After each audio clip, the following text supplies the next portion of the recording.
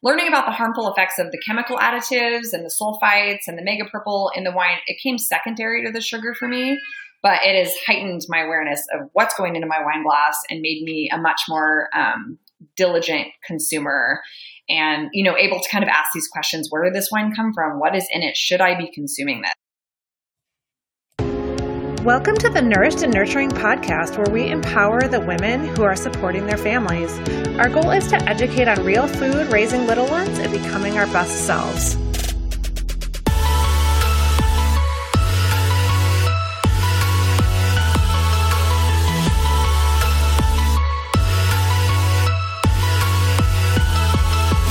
Hi, everyone. I'm Michelle Taggy. I'm a nutritional therapy practitioner. I have a master's in data and analytics, and I've been in the wellness space for over 10 years now.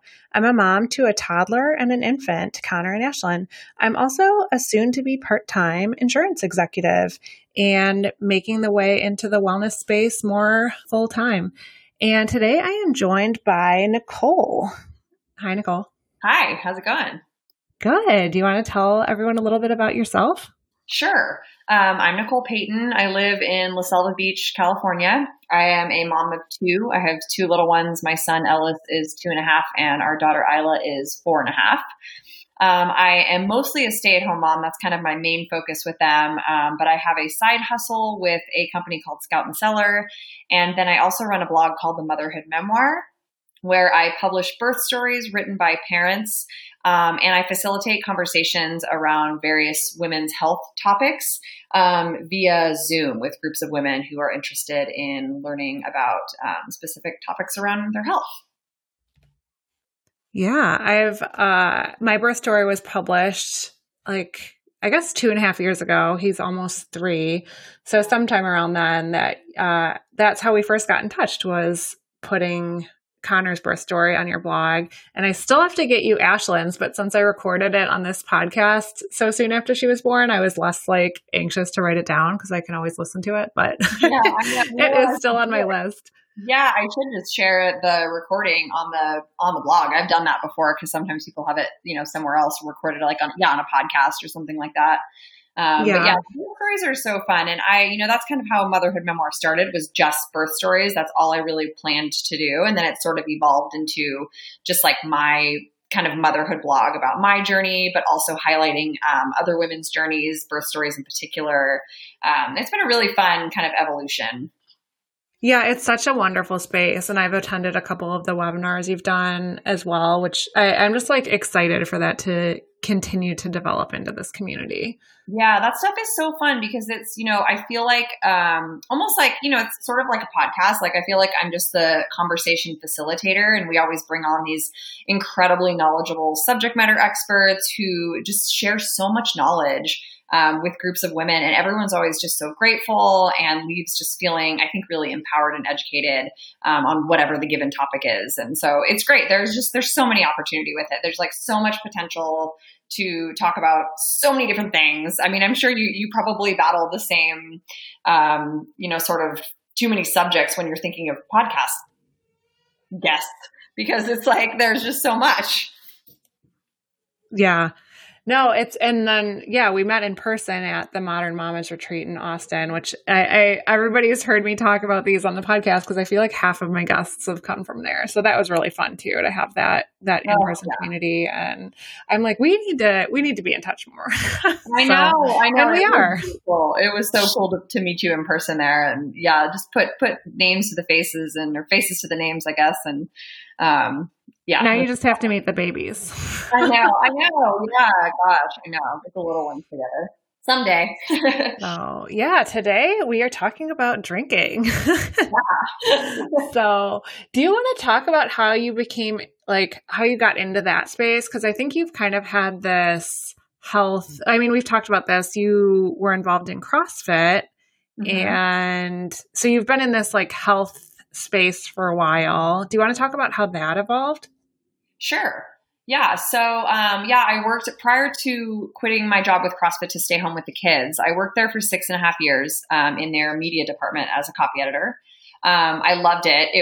I started working for the company about 3 or 4 months after I actually found CrossFit and started doing it for my own, my fitness regimen. So I was like pretty starstruck when I got a job with the company and was able to kind of like really immerse myself in that space. So I worked in media, so I was like behind a computer most of the time. But being involved in the health and wellness world is very much a part of that job. Just that company, no matter what your job is in the company, you're expected to take part, at least give CrossFit a try if you've never done it. And then there's like diet, there's all this diet stuff around it. Like paleo was big for a long time. Zone is another one. Clean eating is just kind of an overarching umbrella for that whole world. And it really changed my life. Before I started CrossFit, I was an avid runner. I used to go to the gym a lot, like a Globo gym is what we called them in CrossFit, like a 24-hour fitness or something like that. Did like lots of cardio and kind of just ate, I don't know. I think I was kind of like vegetarian for a long time, thought I was eating well, but was probably lacking lots of things in my diet. And finding CrossFit really allowed me to tap into listening to my body, what my body could do versus how my body looked. And that just sort of led me down the rabbit hole of health and wellness. Like, how can I become my best self? How can I take care of this like one body that I have? And so I've dabbled with different diets and different health habits here and there, but ultimately what I've always come back to is clean eating, clean drinking in this case that's relevant to what we're talking about, and being active. And that's changed for me over the years. Sort of what that looks like has changed. I do a lot of home fitness now. I'm no longer a part of a gym. With 2 kids, it's just easier for me to do that. So it's evolved, but it's definitely become a gigantic part of my life, my identity.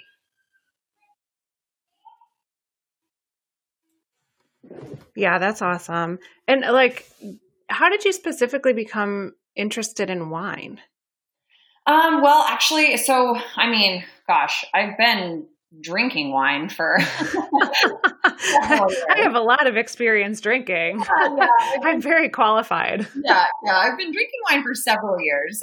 I've never really, when I was like younger, I kind of drank. I can remember like going to like Trader Joe's and buying like $2 Chuck off the shelf and drinking that. And it makes my stomach like churn to think about that now. But when you're young, I was like probably 23 or 24 and it's like, you can do that. I don't know. It was fine. I had no issue with it. It was great for me. It was cheap. It was whatever. Anyway, as I started to get a little older and learn more about wine, where I live is on the Central Coast and we have some really amazing, wineries and vineyards around here. And so I started drinking locally. So my bar for quality used to be like, is it local? Is it more than like $15 or $16? And, do I have some connection to the winery basically? And that was kind of like my bar for quality. And then actually a good friend of both of ours, Laura Bruner, approached me with the opportunity to work with Scout and Cellar, which is a company that's based in Texas and curates clean crafted wine from around the world. And so that was my first like entry. She brought over a bottle of wine that we shared and it was delicious. And we just started talking about all of the different additives that are in lots of mass-produced wines and why these are terrible for you. And it became, again, like sort of the same way I went down like the food health rabbit hole when I started CrossFit. I started to go down the drinking health rabbit hole and really pay attention to what was in my wine, what was in my wine glass and what am I consuming. And that was my entry point into it. Yeah, I'll just share a little bit about mine. Mine doesn't have as cool of a story, but it was just, I started to notice feeling really crappy when I would drink, which, I think a lot of people think you like have to feel crappy when you drink and you don't.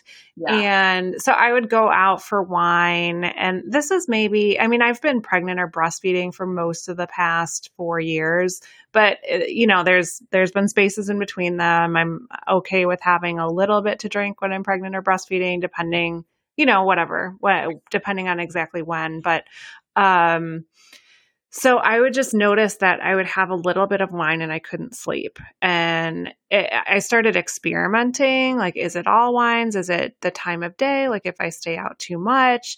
And I've kind of come to this place of I'm not going to be drinking anything that has these additives in it anymore, which we'll get into, but it's just, I'm a data scientist. So I'm logging things like, okay, I drank this and this is how I felt. And so I feel like I'm still new to this. And I'm learning a lot from you and from Laura, but it's more based on how I feel than knowing everything about wine. So I'm excited to learn more from you today. Totally. Yeah. And I completely agree with that. I resonate with that a lot because I think, I don't know, as a young adult, I think you get to that point where you think it's like kind of funny to be hungover. Like you wake up after a lot of drinking and you're just like, oh yeah, I feel terrible. Let's go get like greasy food or whatever.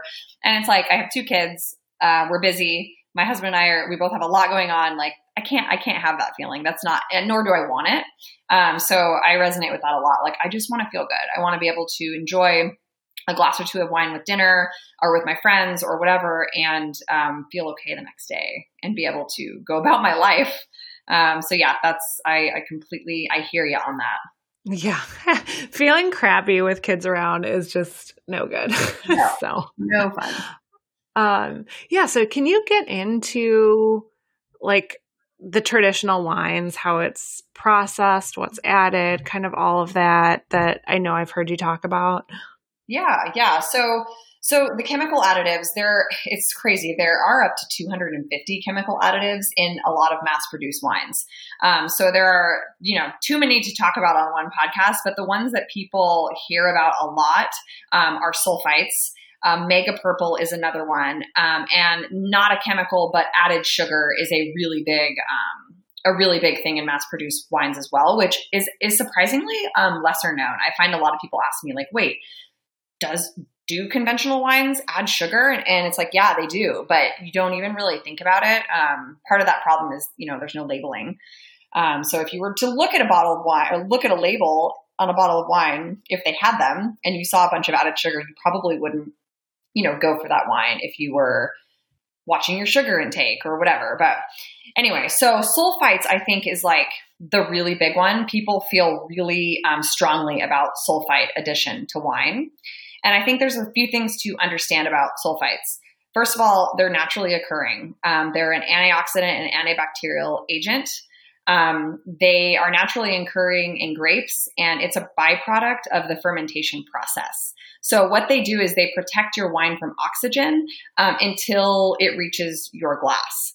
And so they're widely overused as a preservative against certain yeast and bacteria, which will likely kill the wine if they multiply.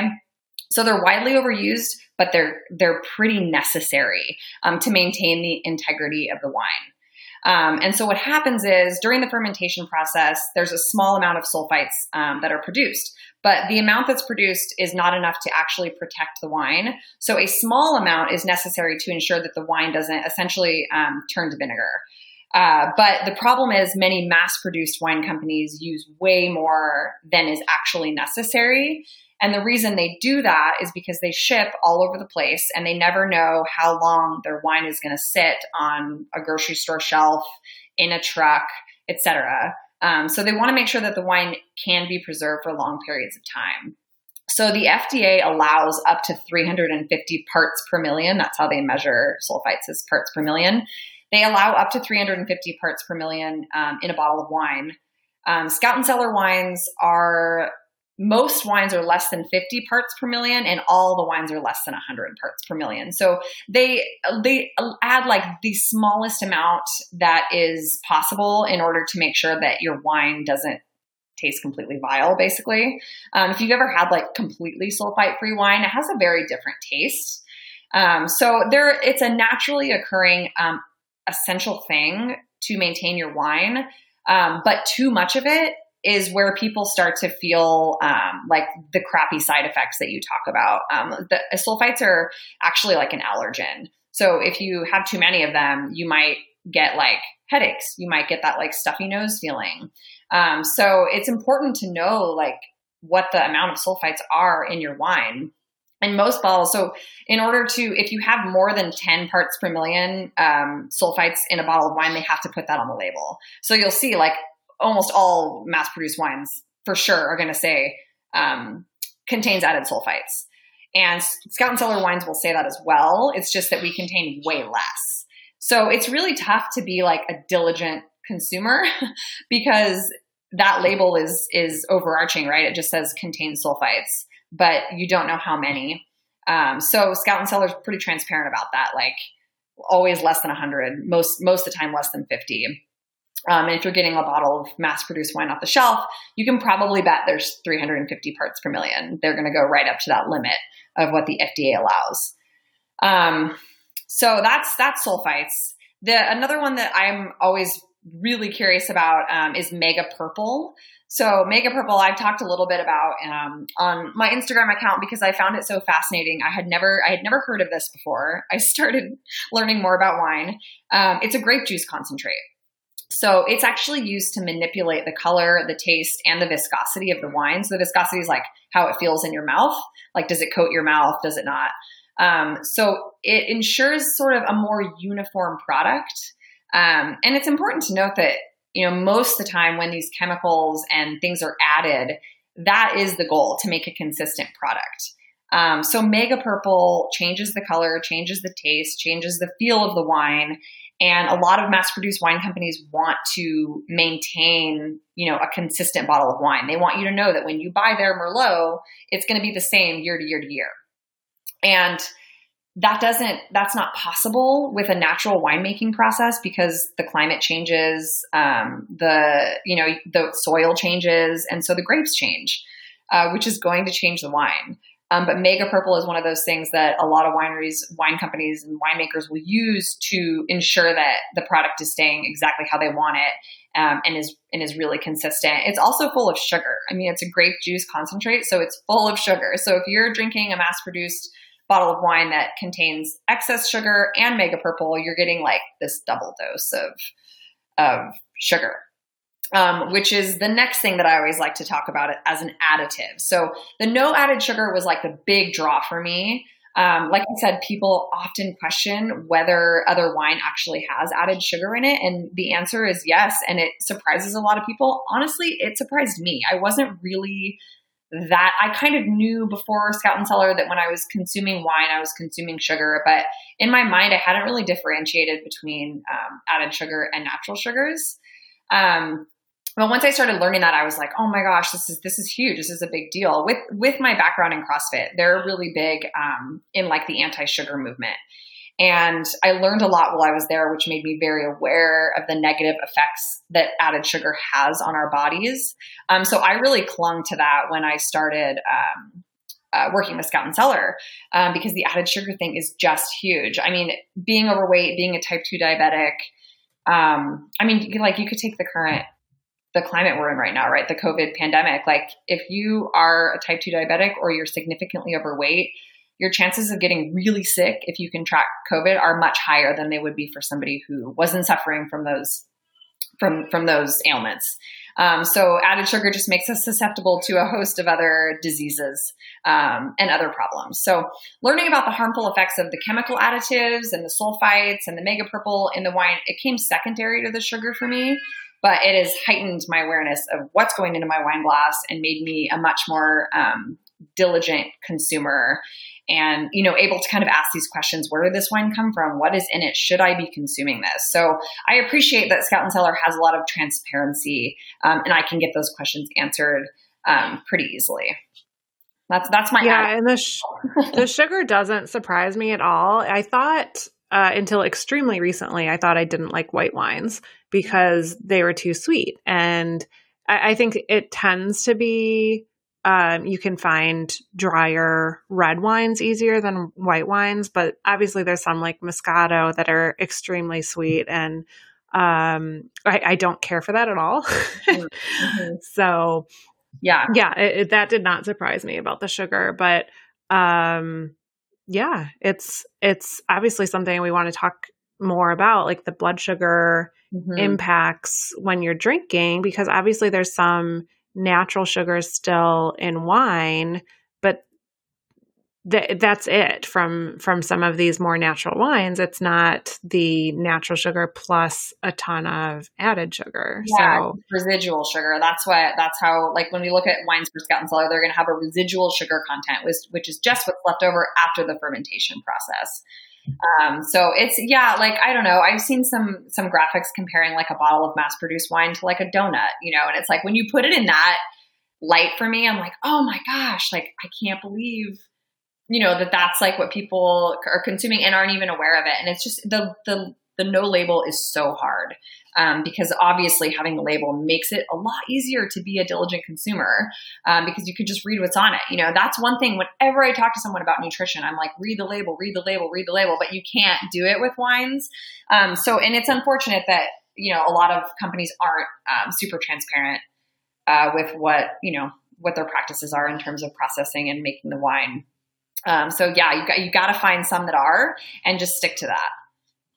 But they make it that way. There's a lot of lobbyists that want to keep that label off the wine because there's certain types of wine that are very popular that they want to keep their branded taste. They don't want to go with the taste of the grapes. Like, they kind of lose a competitive advantage if people start seeking out something different. So that's so true. That's the uniformity I'm talking about, is that they want, if a wine producer finds out that somebody, or there's a host of people that are really into their one wine, they're going to want to keep that exactly how it is, so that year after year people will buy it and continue to consume it, and know what they're getting. What they're tasting, I guess. And I know we've talked about the malt beverages now are very popular, or like spritzers or the canned beverages. I think I see those more than anything else now, just at outside parties. And that is one positive thing about those, is they do have to list things on the label, but they are able to hide ingredients in things like natural flavors. Like that's over 250 different things that can be just thrown into natural flavors. So there's more transparency. It's not the best, but you're going to be able to see, does my beverage have corn syrup or, natural flavors is one that I don't love to see because again, they're hiding something. Right. They could tell you what those flavors are if they wanted to. Yeah. They don't want to if they're labeling it as that. So that's what is so crazy. I mean, like with your background, right? You're going to see that and be like, oh, that's a red flag. But for somebody who doesn't have the background or even have like a good baseline of what, sound nutrition looks like, natural is just one of those words that's going to fool people. And they're going to think, okay, natural, organic. It kind of goes down this whole line of like, yeah, it's natural, like an orange I picked from outside or whatever, and it's like, and it's not. It's deceptive. It's very deceptive. Yeah. Well, let's talk a little bit more about the sugar.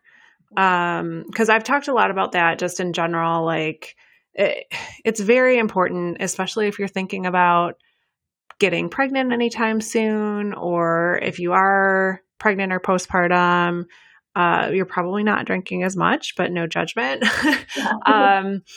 But blood sugar control is so important, and it really has a big impact on a lot of things. So people might not be relating to that, but sleep issues is a big one.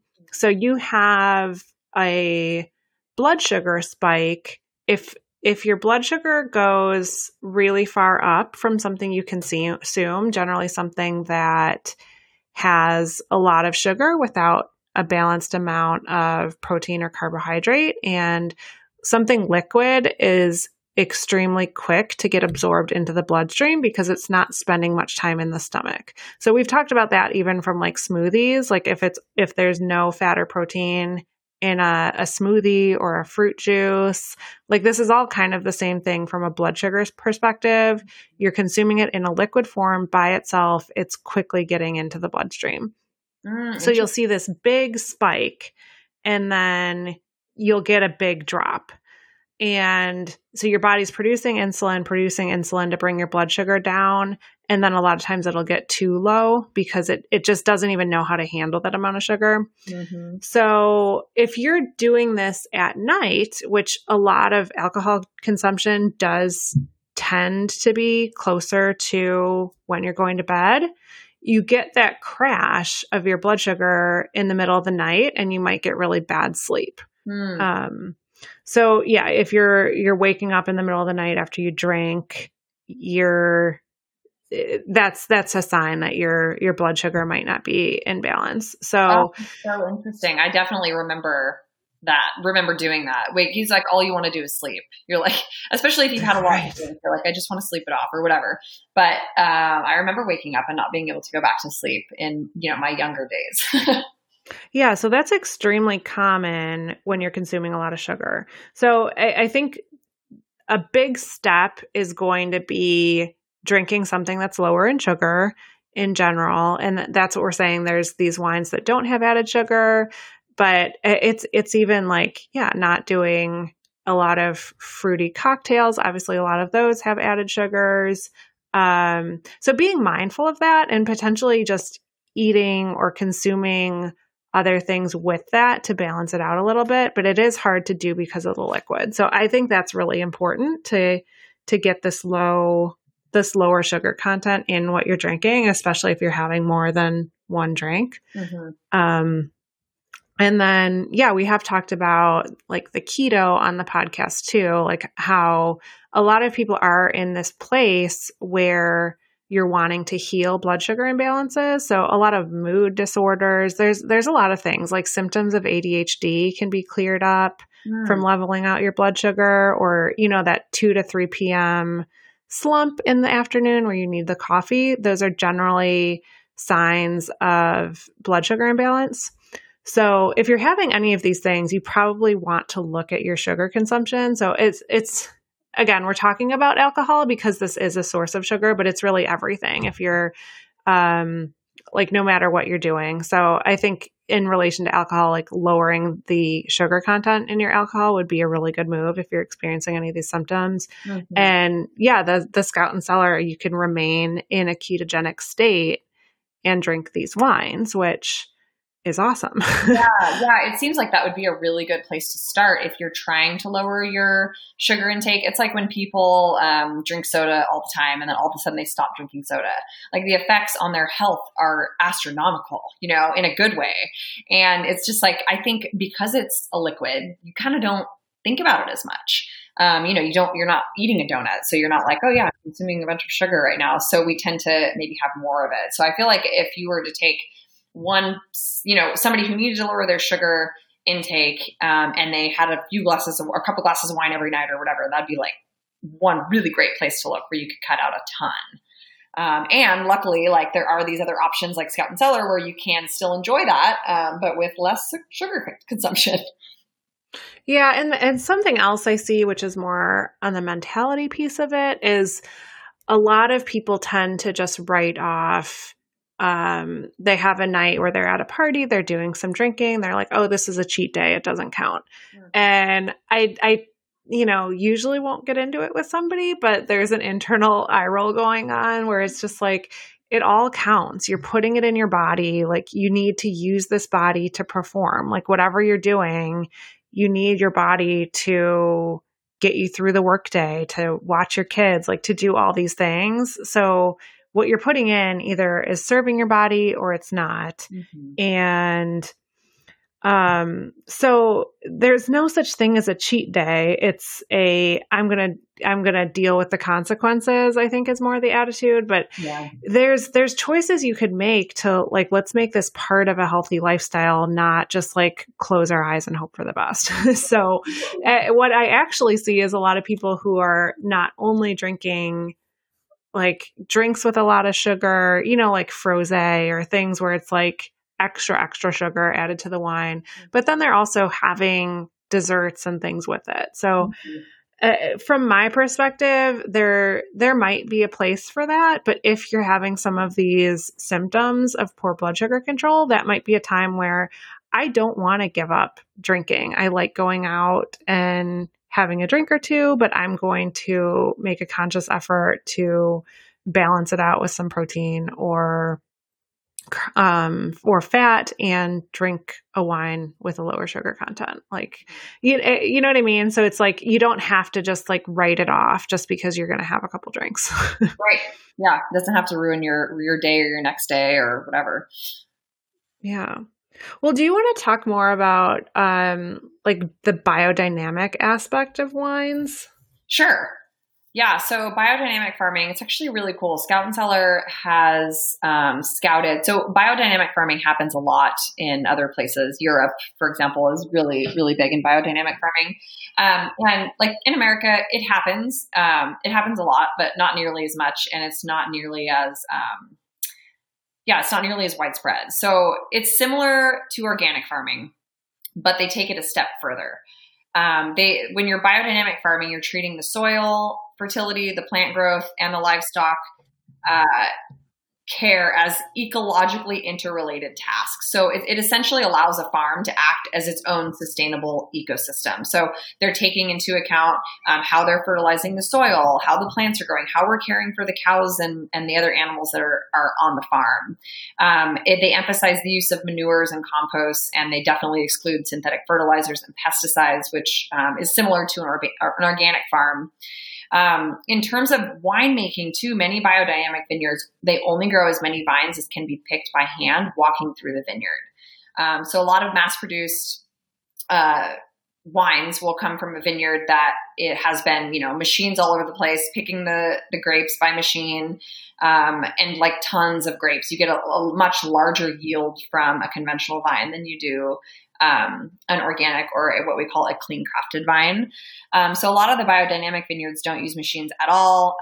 It's like a small craft, area that it's as much as they can walk through, to pick the grapes. And there's also like specific times of day that they pick the grapes. And so it really has to be a small enough area that they can get through it all at these specific times. It's usually like really early in the morning or at like sunset time. So they don't use machines, and they just believe more in the culture of winemaking than the production and the subsequent sales. So it's kind of just this like whole earth, sustainable way of approaching farming. And it's cool because Scout & Cellar has found a lot of domestic farms and vineyards that are practicing biodynamically. And you'll see that when you look at what we offer, like on the website, it will say if it's from a biodynamic farm. And we're really proud of that because it is a really cool way to just support those farms, support those small farms that are really making a huge effort to treat our earth the way it should be treated, and in turn treat the consumers the way they should be treated with a really beautiful, like nature forward product.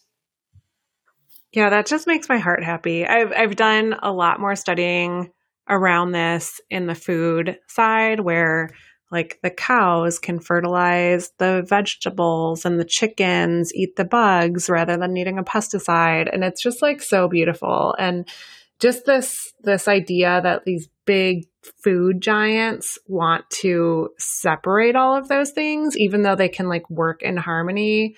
It's like, let's separate it. Let's make it operate with chemicals and like ignore any of that like beautiful dynamic system that's there. It's a cool thing. I read about this biodynamic farm that I can't remember where this was now. I read about it or I watched a documentary. Man, I should have looked that up before we got on, but I can't remember what it is. I'll let you know if it comes back to mind. But it was basically like talking about how they had this little farm and all these different problems would arise. Things were getting eaten or blah, blah, blah. Things happen.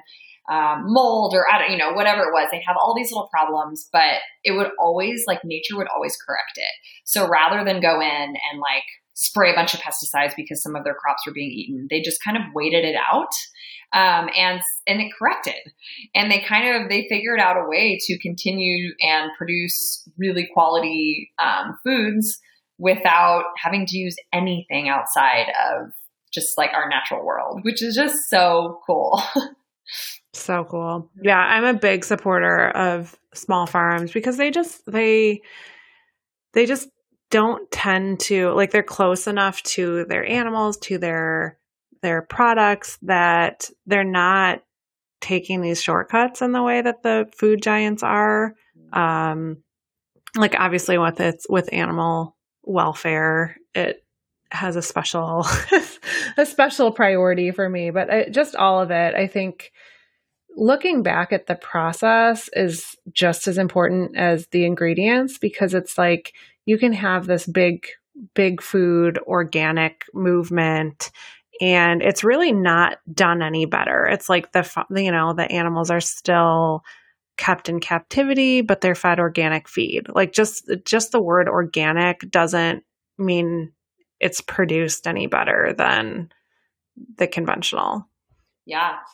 Yeah, totally. So where we live on the Central Coast in California, we have a just beautiful variety of small family farms around us. So they call it the salad bowl here because we produce so much produce.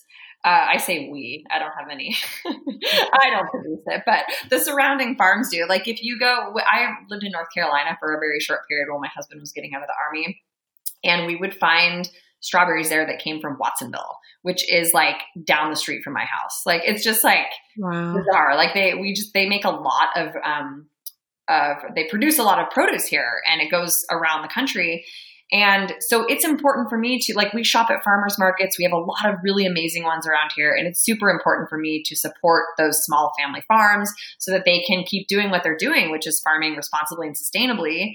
And once I started thinking about it in terms of drinking, it's like, yeah, of course I want to do the same with my wine because I drink wine. I mean, we drink wine with dinner. So if our food comes from this like amazing, beautiful biodynamic farm, but our wine is coming from, this mass produced vineyard that has, and it's got all kinds of sugar and chemicals in it. Like, what am I really doing there? I'm not actually walking the walk. So it was important to me to make that switch. And, I will say, like, before Scout and Cellar, I was drinking local wine that I don't know for sure, but if I had to guess, I would say that a lot of it is probably,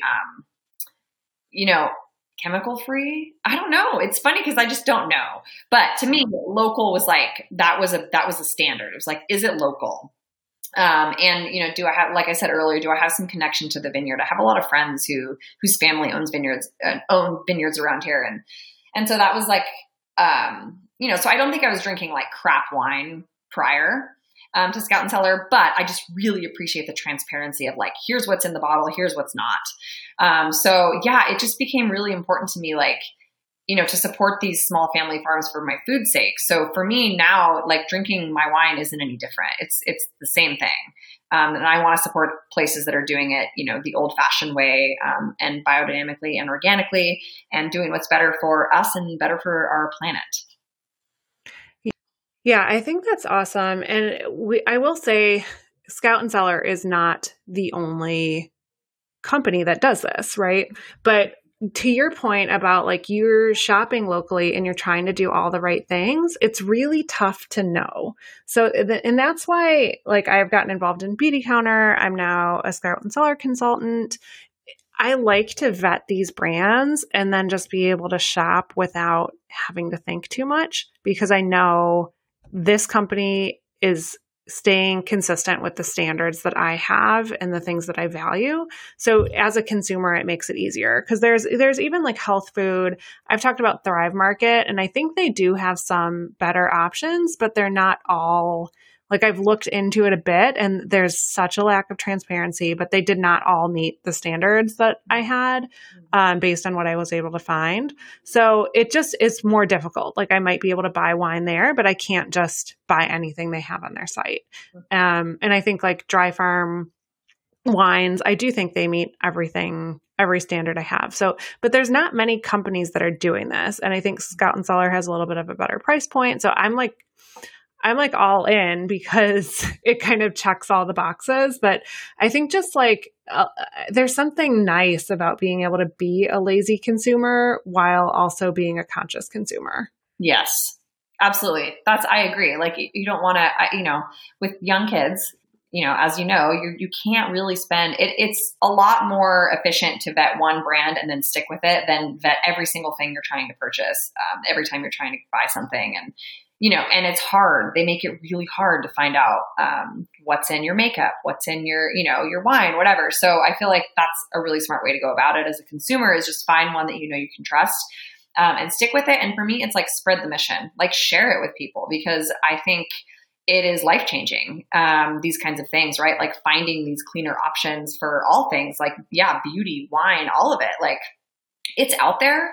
It is out there, but it's, sometimes it feels like finding a needle in a haystack. So I think once you do, you really got to like hold on to it and enjoy it. Yeah, it's like the cleaner, but it's also coupling that with, do you know the mission of the companies where you're putting your money into? Mm-hmm. And for the most part, like, no. So, and that's something my husband and I talk about. It's like, how can we spend less money at Amazon? And it's this giant that's getting so much power. I mean, this is such a big tangent, but I think it's important to just try to be more of a conscious consumer, and like wherever you feel called to put into this, to put in research and support small businesses, like that's how we're going to support racial equality. Like it's not by putting more money into these billionaires. Like, yeah, exactly. And it's hard to get away from. I mean, we get a lot of stuff on Amazon too. It's like, it's tough. And you can be really conscious about it, and it's still going to be really hard. So I think you're right. You find where you can make a big impact and you feel passionately about, and share and spread that mission. Totally. Yeah. We just tend to go all in when we find something that works. So, so I know we wanted to get a little more into the health aspect of it. And I put out a call for questions, and I got questions around gut health as well as like mineral balance with drinking, so I'm a nutritional therapy practitioner. I am not going to tell everybody it is totally a healthy choice for you to drink. Like it might not be the best option for everybody. But I'm also not going to tell anybody like you can't drink to be healthy. Like I'm not a big fan of this dogmatic, like yes, no list kind of things, but there are issues inherent in alcohol. So I did want to be a conscious nutritional therapy practitioner and talk about that. Mm-hmm. So, because I didn't want to put this episode out and think that I'm saying like, oh, as long as it's clean wine, drink as much as you want and you'll still be able to meet your health goals, because that's not necessarily true.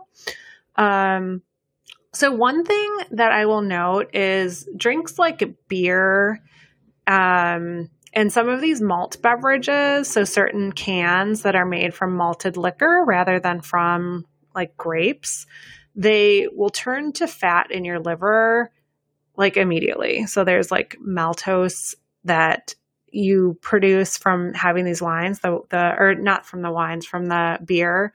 And it's really not like you'll put on body fat pretty immediately. Hmm. So, and that's true for some liquors as well. Again, like the malted stuff. So, and just gluten in general, I'm not anti-gluten for everybody, but it's not the best thing to consume. I think it's like with caution, consume it.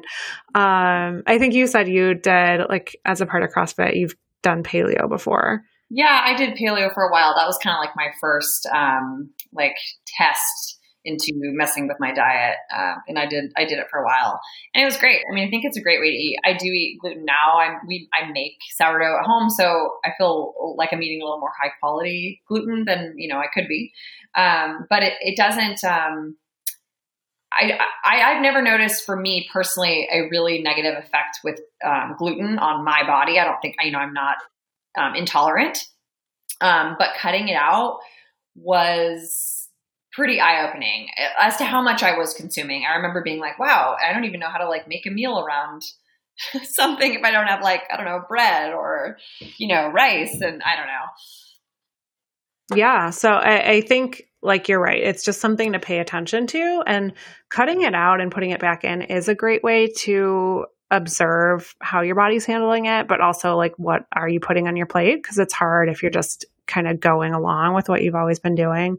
But yeah, so it's just one of those things. And gluten from sourdough is different. Like it's partially fermented and broken down. So the actual molecule is different that you're consuming. Mm-hmm. So it might not have the same effect on your body. But yeah, I'm not paleo anymore, but I'm a big fan of it for the anti-inflammatory nature of the foods that are allowed on the paleo diet.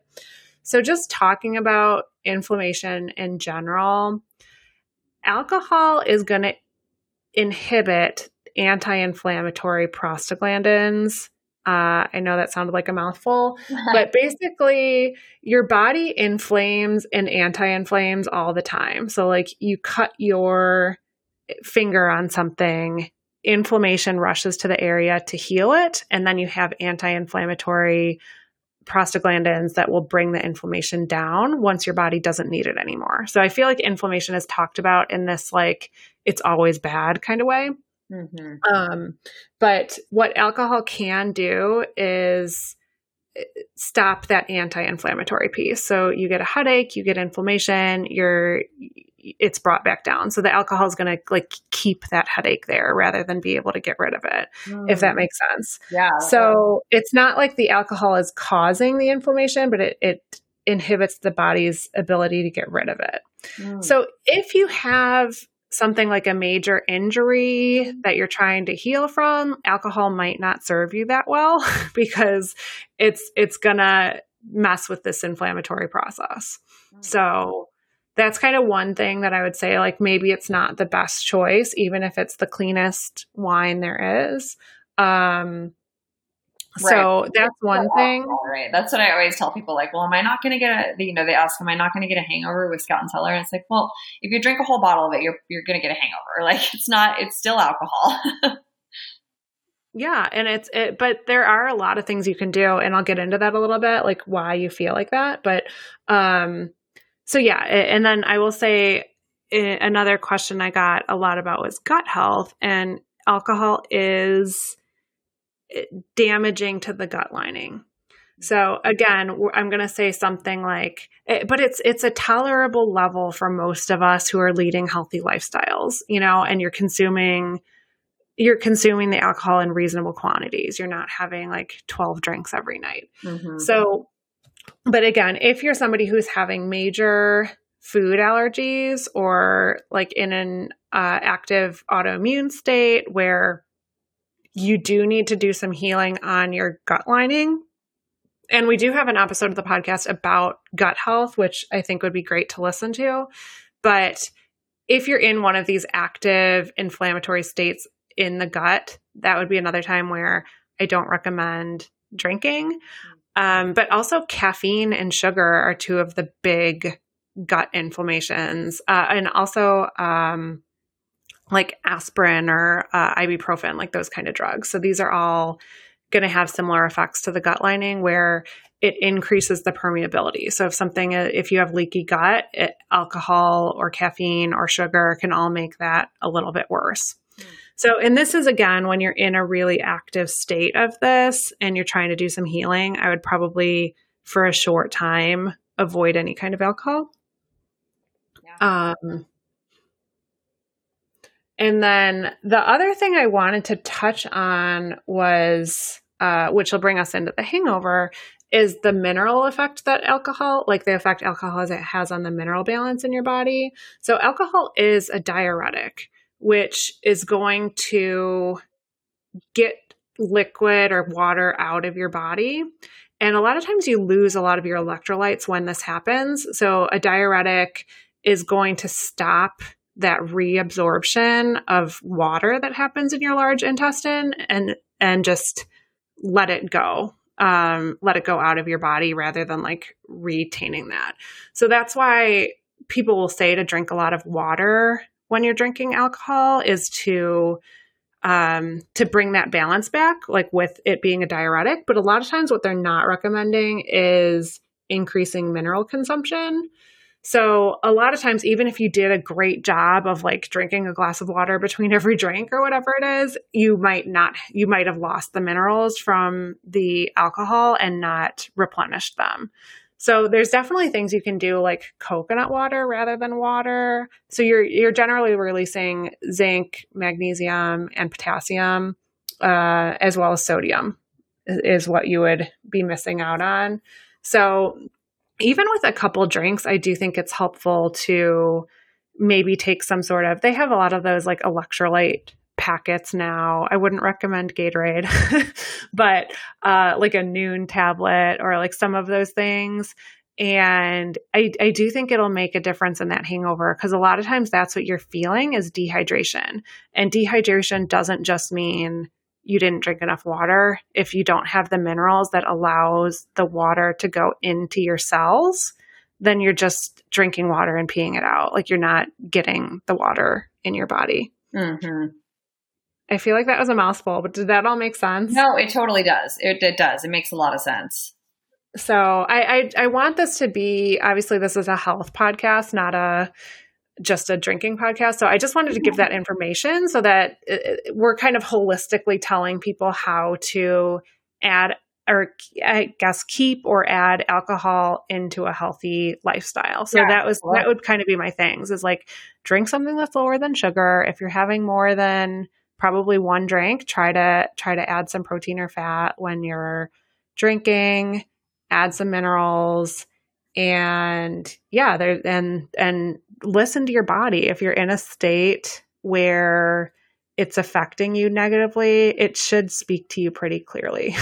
Yeah. I mean, look at your poop. Like, are you pooping every day? Like that'll tell you a lot about your gut health. And if that's not something that's regular, or it's majorly impacted when you're drinking, that's kind of a sign that it might not be great for your gut. But I really do enjoy wine, and I like doing it. Like I like being able to include it in a healthy way now, rather than just like, oh, I'm being bad, I'm having a drink. Like I don't know. This stuff needs to be maintainable for the long term, versus like when I used to do diets that would last 3 weeks and then you'd fall off because you had some wine, and then you might as well have the cake. And then, I don't know if you've gone through that, but that seems to be our culture, where it's like cool to be on a diet and it's cool to break your diet. And it's just like, no, I want this to be the next however long I'm alive. Like I'm just going to make healthy choices, and wine's a part of that for me. Right. Totally. And that doesn't mean it has to taste, it's just like wine is similar to food. It's like, it doesn't have to taste terrible. Like some people like still view dieting as like, oh, I just have to eat, food that tastes like nothing and it's bland and blah, blah, blah. And it's like, no, you can make really delicious, healthy food that's going to serve your body really well. And it's the same with the wine. Like Scout and Cellar's wine is amazing. It's delicious. And I put it, it's so interesting because now that I've been drinking it, I drink it exclusively. In terms of wine. And now when I put it next to, not too long ago, one of my old favorites, and I was like, tasted one and then the other. And the one I used to really love tasted so sweet. And it's so interesting, like how quickly your palate will adjust. Because I would have never told you that wine was sweet before. In fact, I would have told you like, I hate sweet wine, but tasting it next to a Scout and Cellar wine, it tasted sweet. So it definitely left some questions in my mind. Like, is there sugar in there? Yeah. I think it's like the same with like dark chocolate. Like I eat 95% dark chocolate now, and it's like, yeah, you build up to it. So yeah, right. It might taste bland or bitter on day one, but it'll go away quickly. No, we do. So. Actually, have you ever, from Trader Joe's, they have, this isn't off topic, but now we're talking about chocolate. They have I think it's called like Montezuma chocolate or I can't remember, but it's like 100%. So it's like bitter, it's like, tastes like baking chocolate or something. But I love it. And I put it in a date. I cut the date open and put a little piece in there, and then like maybe like a little bit of almond butter on it. Oh, and like the date just like sweetens it up just enough. That's tasty. Yeah. Well, yeah. And if I was used to eating Hershey's bars, like 95% chocolate, exactly. Like, yeah. So it's just all like, you'll get used to it. Trust us. Yeah. And your body will thank you. Yeah. Well, and I just wanted to share a little bit about why I ended up being a Scout and Cellar consultant.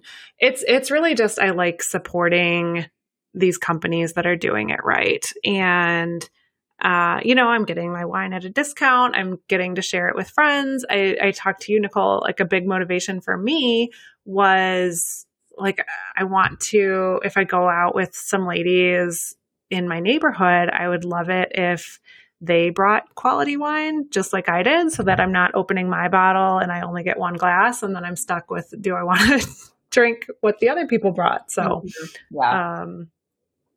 I'm excited. But if you want to shop with Scout and Cellar or get more information, you can reach out to me. You can reach out to Nicole. If Laura Bruner sent you here, you can reach out to her. So this is going to apply to not just Scout and Cellar wine. The information is like, you can do research and find your own things, but we're definitely here to support you if you wanted to learn more. Yeah. Awesome. I love talking to people about it. I love chatting with people who are interested in making the switch, because I've watched it change people's life and perspective on wine and drinking. And it's pretty cool.